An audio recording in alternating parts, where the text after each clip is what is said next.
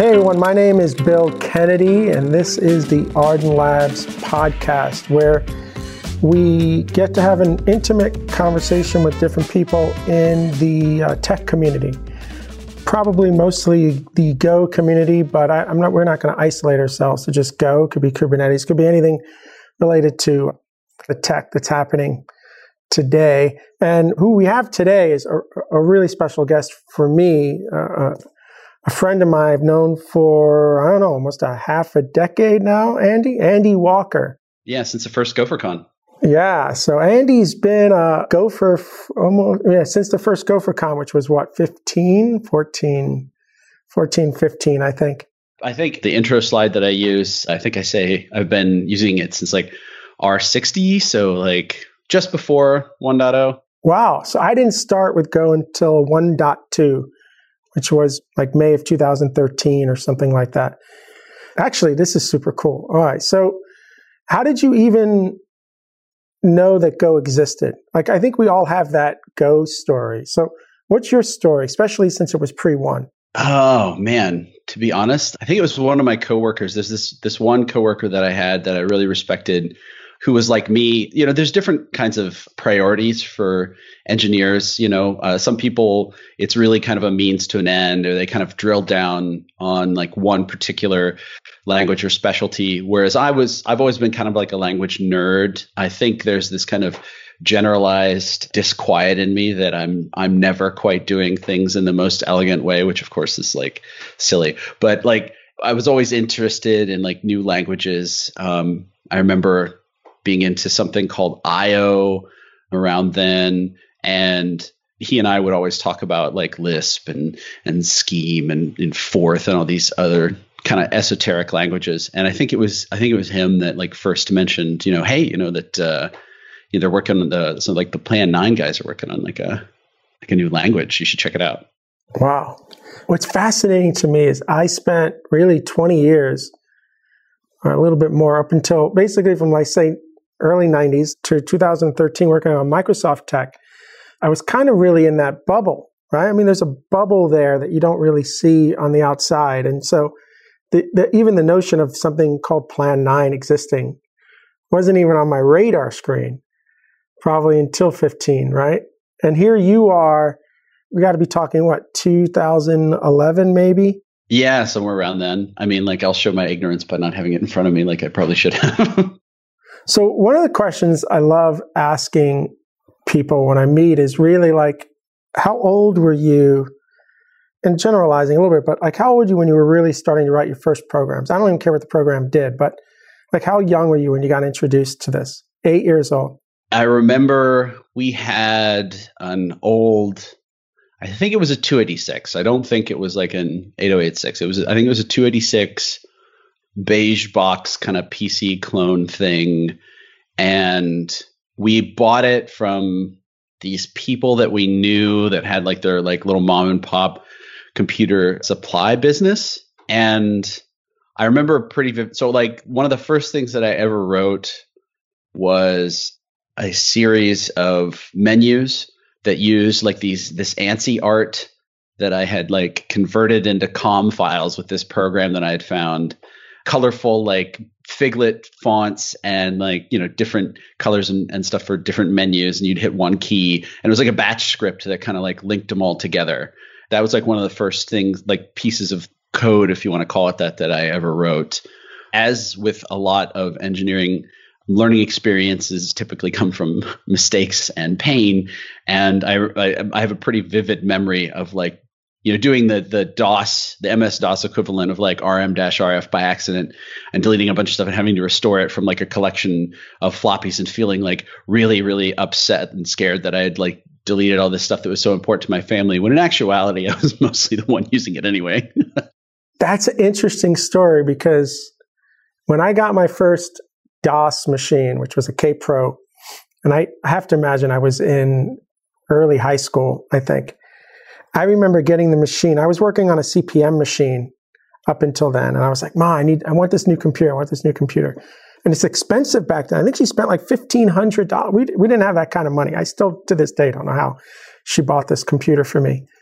And I remember getting it home, and I remember the same exact story. I deleted some files off the root, and the machine stopped booting. And dude, I panicked. And I spent, I don't know how many hours getting that machine back up and running. And it was maybe the best experience you could have because you understood the inner workings of, at least from the DOS side and the hard drive, the boot cycle, right? To say that I wasn't panicking because I thought I broke this thing after my mom spent so much money on it, yeah. And, this is certainly not something that you grow out of either. I mean, I was telling you before we started recording, right? Like I bought this new like reproduction Model F that I've been kind of a keyboard that I've been drilling over for a while. And like one of the first things I did after I verified that it worked, I was like, well, clearly these key maps are not good enough. And so like I went to go replace them. And I didn't read the manual that says, by the way, we set up a key binding for you that'll put it into a mode where you can flash it. And instead I found like this Google Doc somewhere that was like, well, you need to short the contacts on the board to put it into. Anyway, long story short, I ended up ripping the USB-C header right off of the board, ruining it forever. And I was up until like 3 a.m. because I had at least the foresight to order another board, like desoldering a ribbon cable and soldering it back on. So now I know like the inner workings of this thing really well, but like it was a clenching sort of situation. You know it for the wrong reasons. Yeah, I don't think the idea of taking out a soldering gun is on my list of anything to do right now, fixing things. But I love when I hear that story. So you're 8 years old. I'm assuming this was our DOS-based machine too, and you're banging away at that. And then I imagine that you're still doing that through high school. Like my high school just barely had programming classes back in the mid '80s. Yeah, I was also kind of a BBS kid too, and I and this one friend of mine in like 90s Charleston, West Virginia. We definitely got into it and had some fun. Andy's hiding stuff from me right now. He's like, I don't know what I can actually say or not because the feds are still looking for me. That's why I'm wearing a mustache. It's mostly pretty like low key stuff. I mean, I remember they like through this friend of like I built like every like young nerd kid. Freaker kid in that time, I built like a blue box and like a red box and a green box and very different colors of boxes that claimed to do all this different stuff. And very few actually worked. But yeah, and like I was on the BBS scene for a while. But there was a lull, I think, between like when I first got started, and I think I was mostly just kind of a computer nerd for a while. Like unlike some people I know that got started at an early age, like who had like engineering parents or whatever, like I did some kind of tooling around when I was that young, but then for the most part, I was just like really into computers, but not like what I would say as a programmer. I do remember having doing a little bit of programming in junior high, kind of basic stuff. But once I got to high school, there were some classes in it, and I think we were using Borland Turbo Pascal, and so Pascal was probably my first language. But I remember. I wish I could tell you where I got it, and I would pay good money to be able to dig some of this stuff up. But like they would do like assignments, and it would be like the guess the number game or like the text-based kind of poker game. But I had gone like on the BBS and the dial-up and like gotten these like assembly subroutines that would let me put it into like VGA mode and like play mod music that I had like packaged into it. So like it's like, okay, well let's see your game, Andy, and it would just be like and like like the oh that's nice. Yeah. How'd you do that? That's when I think I really got started. And then another bit of a break, actually, because I initially went to college to be like a biologist. But after like my first semester, I was just like, no, we're doing computer science. Wow. So even though you're hacking on computers from that early age, it wasn't really in your head a career. So that's interesting. So just back up one. Why biology? What did you think you were going to do with that? Go hit the open seas, or no? That's a really good question. So I was very much a victim of like my culture, I guess at that time. Scientists, at least from as far as I was concerned, were kind of like the balls, right? Like that was the tippy top of society, was to get like a PhD and be like a scientific expert in something. And I didn't know really a lot about really computer science as a discipline at all. So, I thought at that time that being a programmer meant just kind of like slowly dying in a suit while you do Excel forever in like a dark building, right? Some Dilbert style hellscape. And so I had read like The Hot Zone, and I was really into viruses and stuff, and I wanted to go to school to be like a virologist, which ironically in some ways I kind of am today, but in just the different sort. It's funny because like I actually did run into a high school classmate who did become a virologist, and he was like, man, I really wish I'd gotten into computers. That's funny. So you had this dream, I guess, or you felt like it was important for you to have a PhD. Yeah. Okay. So you're going to take that course, you're moving in that direction. You do a year at university and you're like, I'm not really interested in this stuff. After a semester, you're just like basic biology 101. You're like, yeah, this isn't cutting it for me. This is not what I wanted. Or were there other influences other than the class material after a semester? I'm assuming you went away to school, which is a whole nother experience there. So what happens in that semester? Is it literally the teacher? Is it literally the coursework? Or do you just kind of get back to the computer somehow? Yeah, actually, I would love to say that I had some kind of like awakening of my inner programmer, but it was actually one particular teacher who pretty much like destroyed my love or burgeoning love for laboratory science, single-handedly. I was probably not ready for school anyway. And then, his classes were early in the morning, and I'm sure he really didn't know what to do with me. The classes were all pretty small too. So like anytime like I fell asleep or something, like it was like blaringly obvious, but like he really strongly emphasized like artistic ability for some reason. So like being able to like accurately convey what you saw on the slides. And, that was not my strong suit at all. And, I just didn't do well. I didn't have a good time. I had done really well on my like AP test. So they told me, well, you can skip freshman zoology or you can skip freshman botany. And I took the nerdy option, which was, I was like, like it was mostly zoology and AP biology. So I guess I'll take botany. And that ended up being a mistake. And then one of my best friends there, he was doing a computer science degree. And I was like, well, I know that stuff, sort of. I'll just do that. Nice. All right. So, I feel like I'm one of these kids where I was on at least in New York at the time, on the fence on whether I was born in October, right? So now if you're not born by September, you can't start that school year, right? You got to wait an entire year. But at least back in the 70s, your parents could say, no, you could start even if you're born on. So I'm one of those kids, right? So I was they started you early? Yeah. I'm already only. For me, but they started me late. They started you late. So they started me early. And I always felt that was a disadvantage. One, I was only about 5 foot tall, even as a senior. I didn't even grow until I was like my senior year. So I was always the smallest.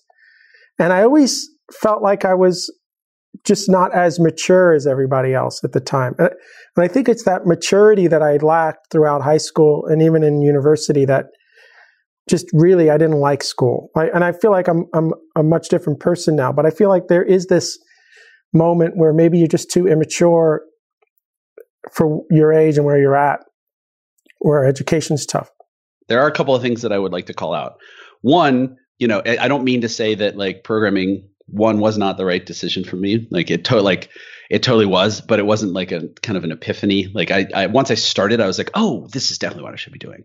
But the other thing I wanted to say is it's like, I think the most valuable things that I got from my academic education, like were really just exposure to the idea that programming could be beautiful, that it could be an expressive, creative exercise, that there were all sorts of different ways to do it, that there was all sorts of weird like things that you could do with that. That was not something that was part of the cultural awareness when I was coming up. Like I said, like I thought to be a programmer meant dying in a Dilbert hellscape, right? I think now things are kind of different in that like there's a lot of awareness of this discipline in general and like all the different fun kind of things you can do with it, and like more younger people are interested in it. But like I often tell people like some of the most like valuable stuff that I learned, like practical technical stuff, I absolutely learned after school, like on the job. Like I'd say most of it. And I think that's going to be everybody for the most part, maybe unless you go maybe more academic. But, that brings up something interesting, because when I think about my computer science degree, which again is like late 80s, graduated in 91, obviously there's no tech that I was doing in the late 80s or like that 90s that really exists today, right? So I always say that what I got out of my degree was the ability to solve problems, to know how to tackle a problem, find answers. We didn't have the internet back then, right? We were scrapping on like those bulletin boards, like you're saying, or whatever documentation you had. But I think the problem solving is really what I learned from university that carried over, because tech is changing all of the time. And if you don't know how to attack the new problem or the new tech, then that's where I think, to me, there's a line in the sand of when is somebody a senior engineer? And there's lots of answers to that. But I think one of them is knowing when you don't know something and then knowing how to find the answer and knowing how to ask the right question, right? Like that takes that time. So I think my university degree helped me with that. I think that's where, other than the entire experience, but we're just talking about the degree itself. And I kind of hear that coming from you as well. Right. I mean, I think I'm glad I was exposed to what I was exposed to, because a lot of the time it's kind of like this echo that reminds me of a direction that I maybe should or should not be going in. Like recently I was writing like a little query language, and some little thing in the back of my mind was like, you should just like, yeah, you should look into using a PG for this, like a PEG grammar. And I'm like, oh yeah, let's see if Go's got one. And I start to write it, and I get a first kind of draft of my grammar together, and it's just garbage. It's so bad, like getting to what I need. And then something in my head is like, aren't you supposed to structure rules in like this way where they're kind of like descending and they build off each other? And I was like, oh yeah, that's right. I should probably, and then, I restructure it a little bit and pull out some old books and, of course, Stack Overflow, right? So that kind of stuff, that kind of like those little hints of things. But like, I wasn't the best student, and I try to avoid falling into the whole trap of like, oh, if I was just a better student, how much better would I be today? And it's like, whatever. You get what you get out of it. Should people go after that computer science degree? Is there value in that today? And if not, then what level of education should you be going after to be able to get that job? Because I'm torn here. I really am, because you also have to preface any answer you might make to that question with the knowledge that like it's not the same world today, and the emphasis is not the same, right? Like, so even when I was getting my degree, towards the end of it, they were starting to push like because we started with like doing C++, some assembly like x86 and Spark assembly here and there, but by the end of my term at school, they were starting to switch over to Java because of the belief that that was the marketable thing to do.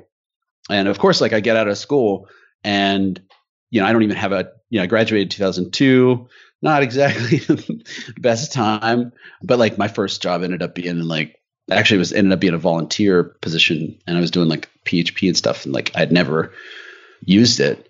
So yeah, I sorry, that's a bit of a digression, but I guess what I'm saying is like, it's a different world now. And, I see some of these students coming out, and their grasp of a lot of stuff is like really impressive to me. But at the same time, I don't know how their education is, like whether or not they felt the kind of same wonderment at this obscure, weird little discipline, and these like strange, unusual people like making free operating systems and obscure kind of programming languages and editors. Like, I don't know if that is a thing anymore, but whether or not I would say somebody should get the education that I got, I would say absolutely. but that's just because what I got was, I don't know. It was also kind of weird. Like I was at what was probably the only all-female computer science faculty college certainly in the US at that time, by virtue of, how small it was. And I really valued that experience. But again, like any similar experience today might cost like a whole lot more than it cost me. So it's tough to say. And I see some stuff that's kind of in the middle that seems really compelling. Like Recurse Center is one. Like, I don't know from Adam about code boot camps, right? Like I'm sure that some of them are quite valuable. I don't know that space at all. But I can tell you that like Recurse, which seems to be kind of different, it's almost more like a monastery or a hermitage or something. I don't know. No, the Recurse model is more of a self-study kind of model. It's a self-study, it's a self-pace. You get that year and you have access to a lot of people. The people that I've met that did Recurse, like they're on their game and they're really, sharp and they're good at it. So it's clearly something about what they're doing there works really well. And it's, you don't even really pay for it, right? No, other than you have to still find a way to pay your bills every month, right? But it's definitely cheaper than college, which really to me then begs the question, at least I went to university back in the late 80s because that's what you did. And I was super interested in, I knew what I wanted to do immediately. I knew what I wanted to study. But I went with the idea that I was going to have a job at the end of that. It took me 9 months to get a job back in 1992. And I had to take a job for $18,000 a year because there was nothing. So I think maybe it also has to do with what is your goal? Is your goal to get the PhD kind of education, or is your goal to get a job? And if your goal is to just get a job today, then I think it's, well, where do you want to have that job? If you're looking to do more front end type of work, I think the boot camps, that's where they're shining with HTML and CSS and Ruby. And I think there you could do a 3-month stint and have enough to potentially get somebody to hire you, right? If you're looking to do the kind of work that we do, which I want to transition into in a second here, the boot camp isn't going to get you there. And what's interesting is, we're hiring developers all the time. I need developers. Got a lot of projects. I need developers. But every one of my clients wants somebody with a year of actual work experience. They're not asking for computer science degrees. They're not asking for education. They want 1 year at least of real world practical experience that the person can communicate during an interview. And I think that's the gap we have right now, right there. Well, that certainly has not changed. That certainly was no different, I should say, when I graduated in 2002. And there was an interesting kind of gap in understanding there. So like, I deliberately, both my sophomore and junior years was like, so I ended up working for like the computer center at the school, which is, good enough, I guess, mostly IT stuff. But like I tried for internships, and I remember like the career services office being like, yeah, I mean, you're going to be a programmer. You're not going to have any, trouble finding a job. But like, I guess, was it like the second or first tech bubble collapse or whatever? I don't like, but right around then. So I graduate, and I remember as I'm, kind of in the final home stretch before graduation, looking at job postings, and there was something that wanted like 10 years of HTML experience, which at the time would have meant like almost that you helped design it. Right.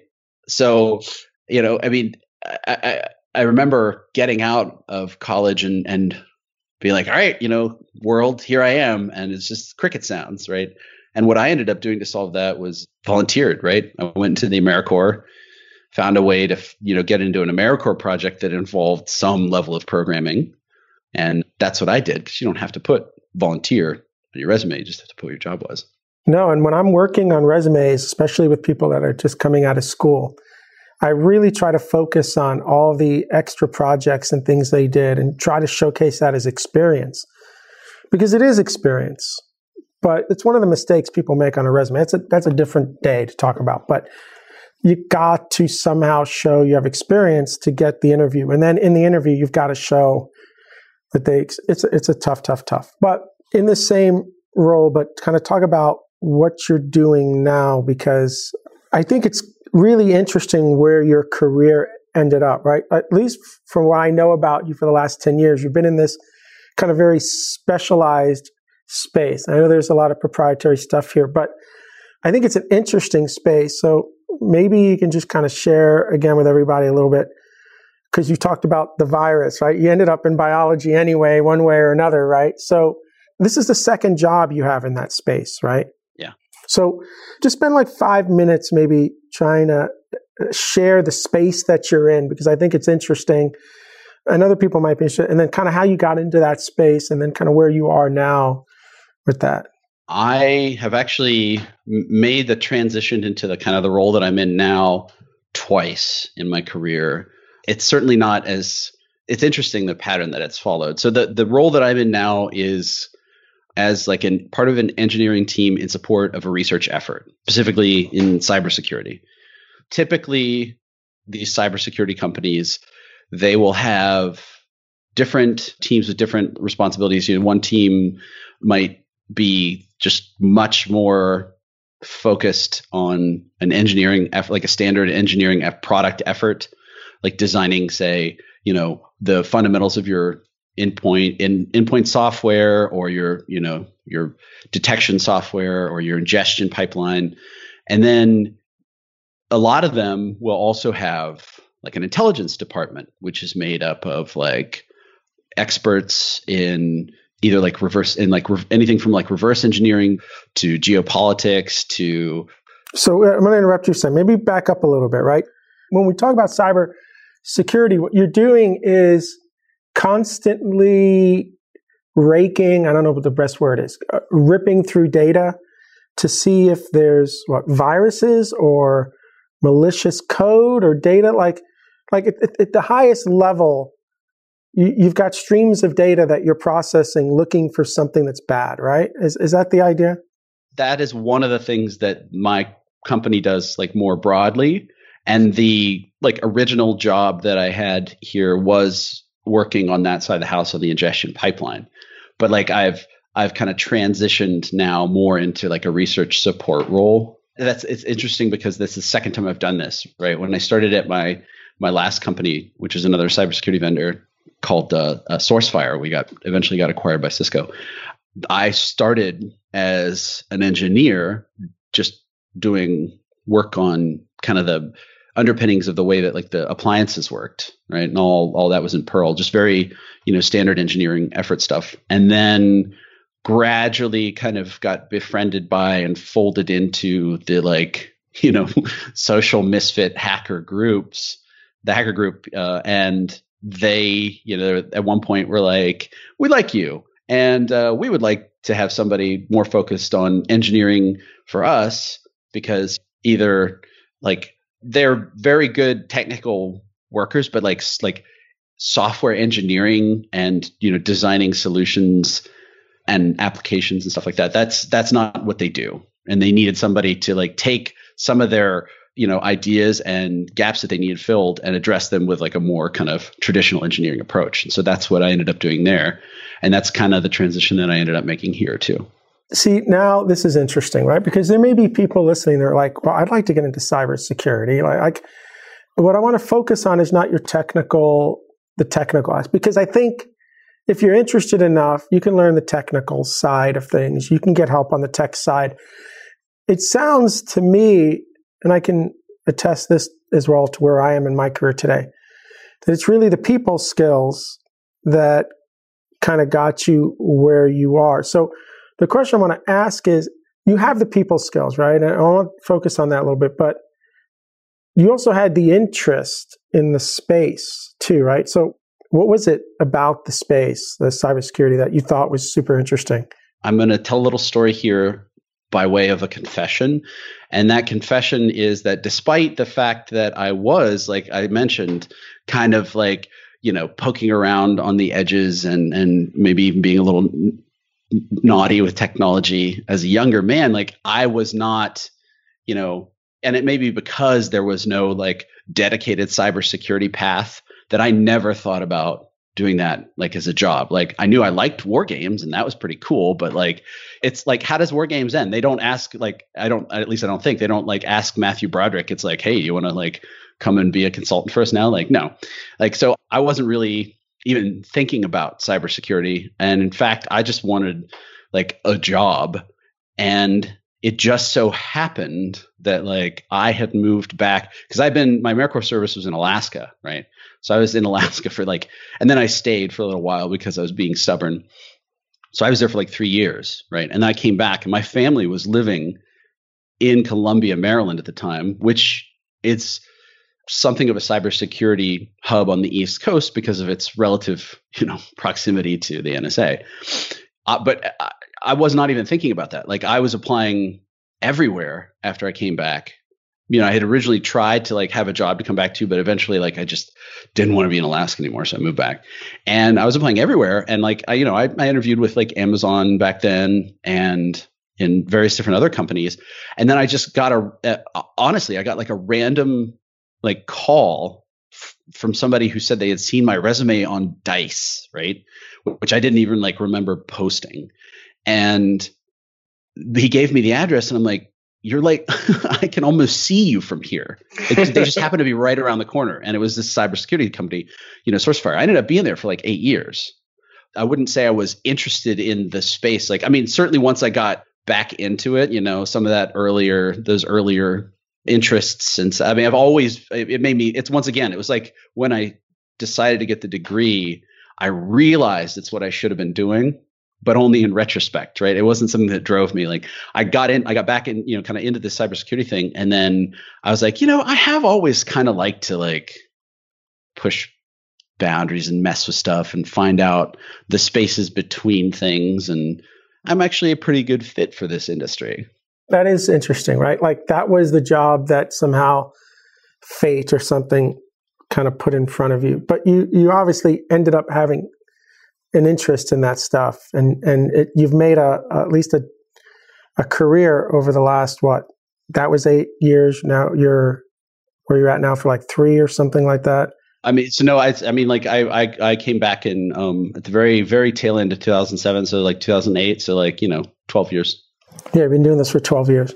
I got a couple of questions there, but I want to get back to the conversation you're having about the relationships that you were forming, because I find that it's really who you know as much as what you know that helps land those jobs. So these relationships that you were kind of cultivating, were they just at the work? Were they on the bulletin boards, or were you going to meetups? Like if somebody new right now is looking to break into this industry or any industry, based on your experience and what you know now, right, 2020, what could you have done 12 years ago maybe to have accelerated that? Or what would you have done differently?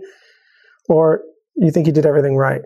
From my perspective, sometimes I'm often inclined to like take a little bit of umbrage or pause with the phrase. It's like it's not what you know, it's who you know. It is true. I mean, I think strictly that your social connections are exceptionally important to your career development, especially in like setting up, like in having that safety net. But I want to discourage because for me, it wasn't so much who I knew, but how I knew everybody.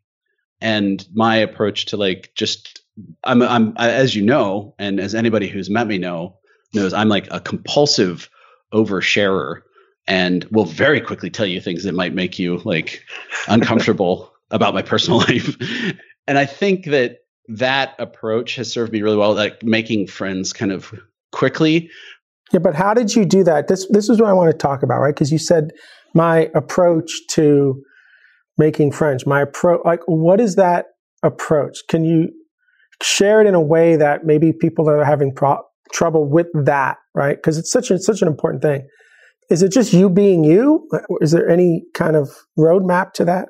I'm sorry. I don't want to come off as if I think that I'm anything special, which I'm not. It's just that different people have a different kind of mix of characteristics.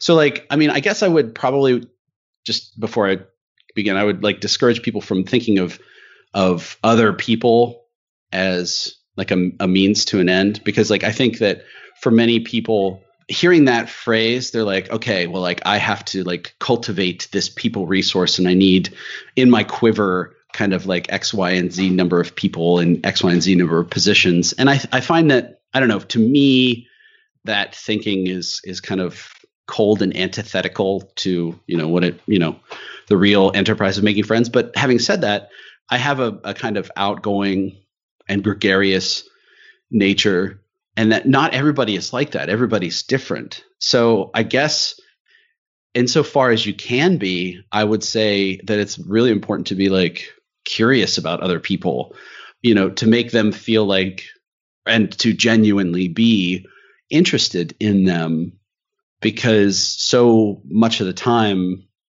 we're used to going through life and just kind of being background to everybody else's. Like everybody likes to tell themselves a story about their narrative of their life, and other people are just characters in it. So I guess like anything that you can do to like dispel that notion and make somebody feel like, they're interesting and important is good. And, ideally, of course, to mean it.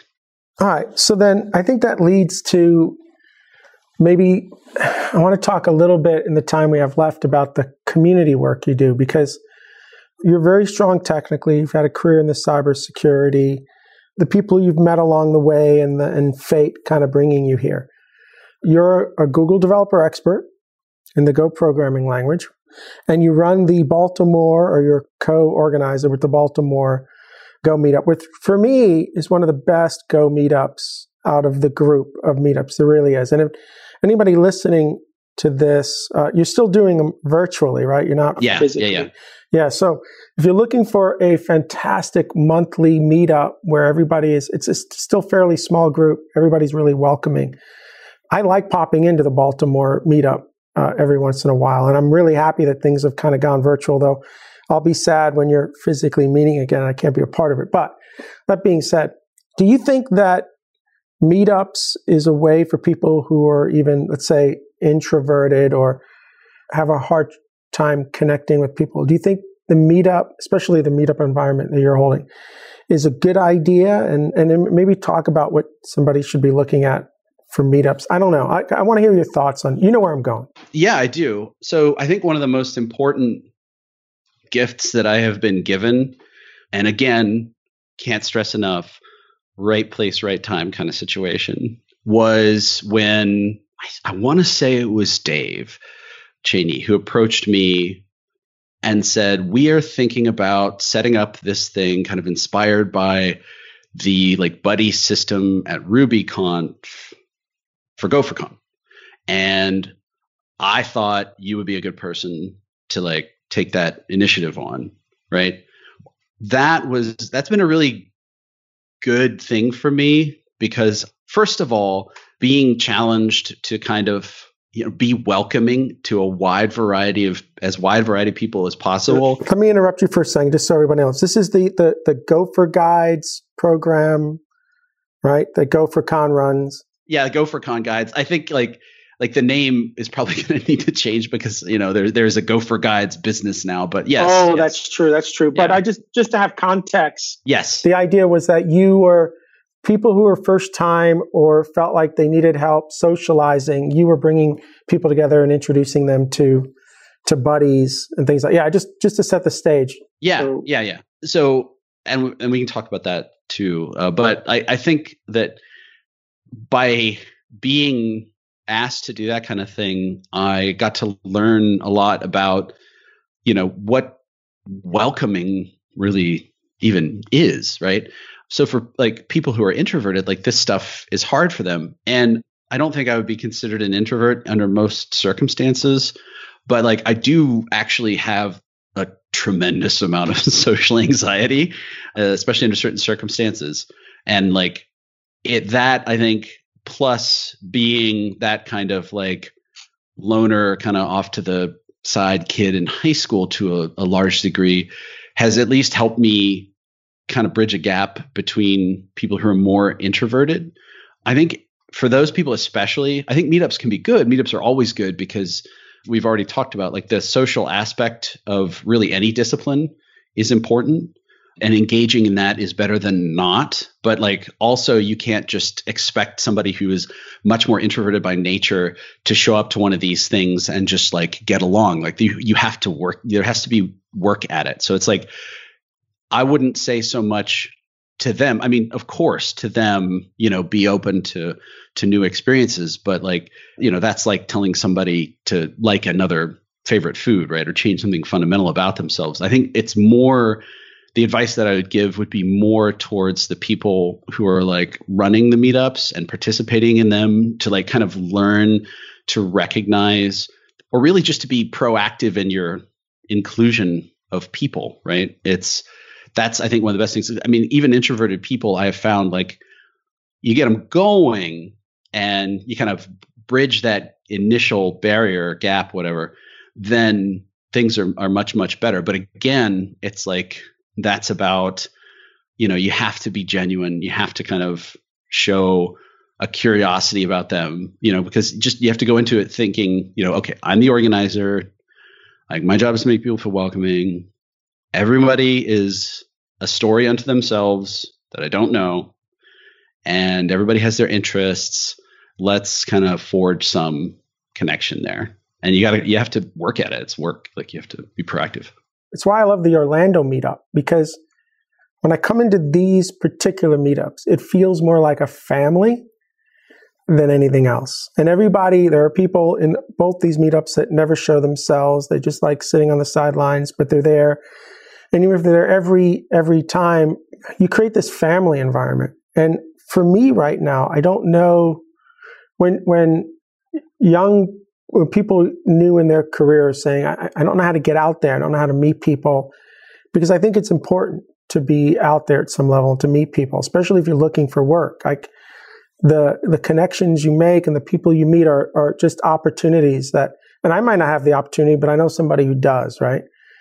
So for me, meetups is I tell or suggest to people all the time, look for a local meetup, look for a meetup in your space, look for a meetup where maybe you can find some common people or some commonality and then start forging those relationships. I don't know any other way to do that. I mean, conferences at some point were a part of that, but what else is there really? That's how it's always been. I mean, even before we had, we called them meetups. There was like your LUG, your Linux users group, or your ham radio group, or your whatever. I think, though, sticking on introverted people for a minute, because I think they represent kind of the more extreme case of like how difficult it is to sort of forge those social connections, right? It's like hard enough for some of these people you're talking about. They're like, what do I do? It's harder still when they're like, and I don't know how to do it if I get it, right? Like, or I just don't like it, or it makes me uncomfortable, or whatever. So focusing on them a little bit, I think, again, that yes, it is all very well and good to be like, yes, you need to go to meetups, you need to, go to conferences, but just that alone is not going to be enough for somebody who's already kind of struggling with forging those social connections, right? I think, again, if I had advice to give, it would be to all of my fellow like extroverted people, hey, do you like talking at meetups? Do you think you're funny? Do you like to make friends? Do you like to be the social fixture at the meetup? If so, maybe take upon yourself the responsibility of being the kind of outreach person. Like, take your extroversion and invert its focus a little bit from you being in the spotlight. And I know it's hard because it's hard for me, but like, invert that a little bit and kind of focus it on being approachable. And I don't mean to say approach other people just all the time, be like, hey, what's going on? Who are you? Like, that can be also a little aggressive. I mean, it's important to kind of, like, you talk about it like a family, right? Some people are on the periphery of a family. Some people are, whatever, but you always, there's always somebody in the family who, I mean, ideally like goes up and knocks on the door and it's like, hey, you want to come down for dinner? Okay. So I would challenge people who are a little more outgoing to kind of be the champions of inclusion at their groups and at their meetups and stuff like that. And like, be approachable. And I think anybody that's listening to this podcast, if you are in these social environments and you see somebody who's kind of by themselves, right? I mean, it was huge courage for them to come out alone to that event. And when I see people that are by themselves, whether it was at a conference, usually at a conference, I will walk up and start a conversation and just ask them how they think the conference is going or how they think the event is going. And then you'll get feedback fairly quickly if they want to talk or not. And you're talking about a 2 to 5 minute conversation. This isn't all day, right? Because that would be creepy. But a lot of times you find out a little bit about them and you know what? This person should talk to Andy. This person should talk to, because there's something in common there. And then that introduction could be a longer meeting, could be a longer kind of friendship, right? And I do that a lot because I've been in those situations. I've been at conferences. I don't know anybody, right? They just happen to want to talk about Go in this conference. And it's a C++ conference. And you're completely by yourself, right? And it's not fun. So for anybody listening to this, I really appreciate if somebody new comes to the meetup, somebody new shows up and they're alone. Like, that was a huge amount of courage. This is somebody really trying. And just you saying hi alone could just make the difference between the experience that they have there or not. Yeah. Yeah. And that's the kind of the program that you put together there about trying to be more proactive about that for people who know they're going to need it. Right. Yeah, and it's a mixture between that kind of like you're talking about, that like active approach, which is relatively easy to do if you get the right people and you give them maybe a little bit of training and coaching in like how to do that. But a lot of the time, the people you get volunteer for that kind of thing already know. But the other side of it too is, and this is the thing that I'm always thinking about, is like so how do you make it so you're more approachable? How do you make it so that like interacting with you is less intimidating, feels like less of a struggle for somebody who kind of struggles with that? And the kind of combination and interplay between those two factors is, I think, what's like really, really important about various different types of inclusion, right? So maybe this is something that you as a GDE and GoBridge maybe could find some time to think about, because I think with the experience you have, there's something here that needs to be another discussion. But we only have 5 minutes left. So the last thing I want to kind of sum up is, we've talked a little bit about your childhood and your career and where you are in your cybersecurity space. We talked about the community work, but I'm curious, where would Andy like to see himself 3 to 5 years out? Like, are you looking at like staying in the same space, or do you have some other interests? Are you looking to retire like I am? Oh, wow. All that stuff actually in one measure or another. Like I where I'm right now is I'm interested in technical leadership a bit more, not so much managerial work, although, it might be one of those situations where I just at some point wake up and I'm like, oh yeah, I should be doing that. But like what I say that I'm interested in right now, I want to do more stuff in that kind of classical computer science space when I can, and I try and carve off time for that. But I imagine myself maybe doing more technical leadership stuff. I always tell people that like my retirement goal is just like working in science or research, but like, just being the graybeard that's like, in like the Grateful Dead shirt or whatever and drives like, rovers around. One of my friends who works at Goddard used to tell this story about this guy who was just like so good at like orbital mechanics and stuff like that. Was his thing, that he would tweak burn rates and stuff like that so that like major mission milestones would happen on people's birthdays, right? Which is just like, so that's so cute and like so technical, but like I would love to someday just be in that, that guy in that room fixing rovers or spaceships or something like that. I think that would be kind of fun, but I don't know. All right. Well, I'm looking to move to Huntsville, Alabama at some point. So I'll meet some people working on the Mars projects in NASA and get your resume over there. I know you will. All right. So our hour is up. Andy, thank you so much for sharing so much about you and your career and the community work. And I think there's a lot of value in people hearing that. And I think you're an inspiration. You're going to be an inspiration to a lot of people as well giving them the confidence and just making them feel like, you know what, I'm in the same kind of space maybe Andy is right now, but look at where Andy got. So, you can do that too. So thank you so much for giving us an hour today. Yeah, anytime. And anybody who's like listening, like, you can reach out to me. I'm on the Go for Slack anytime. That's my bag. So we'll make sure your Twitter account and Slack stuff is on the show notes for that. So that's cool. All right. Well, this is Bill Kennedy with the Arden Labs podcast. We just finished an amazing hour with Andy Walker, and hope to have you back with us soon. Thanks. Thank you. Anytime.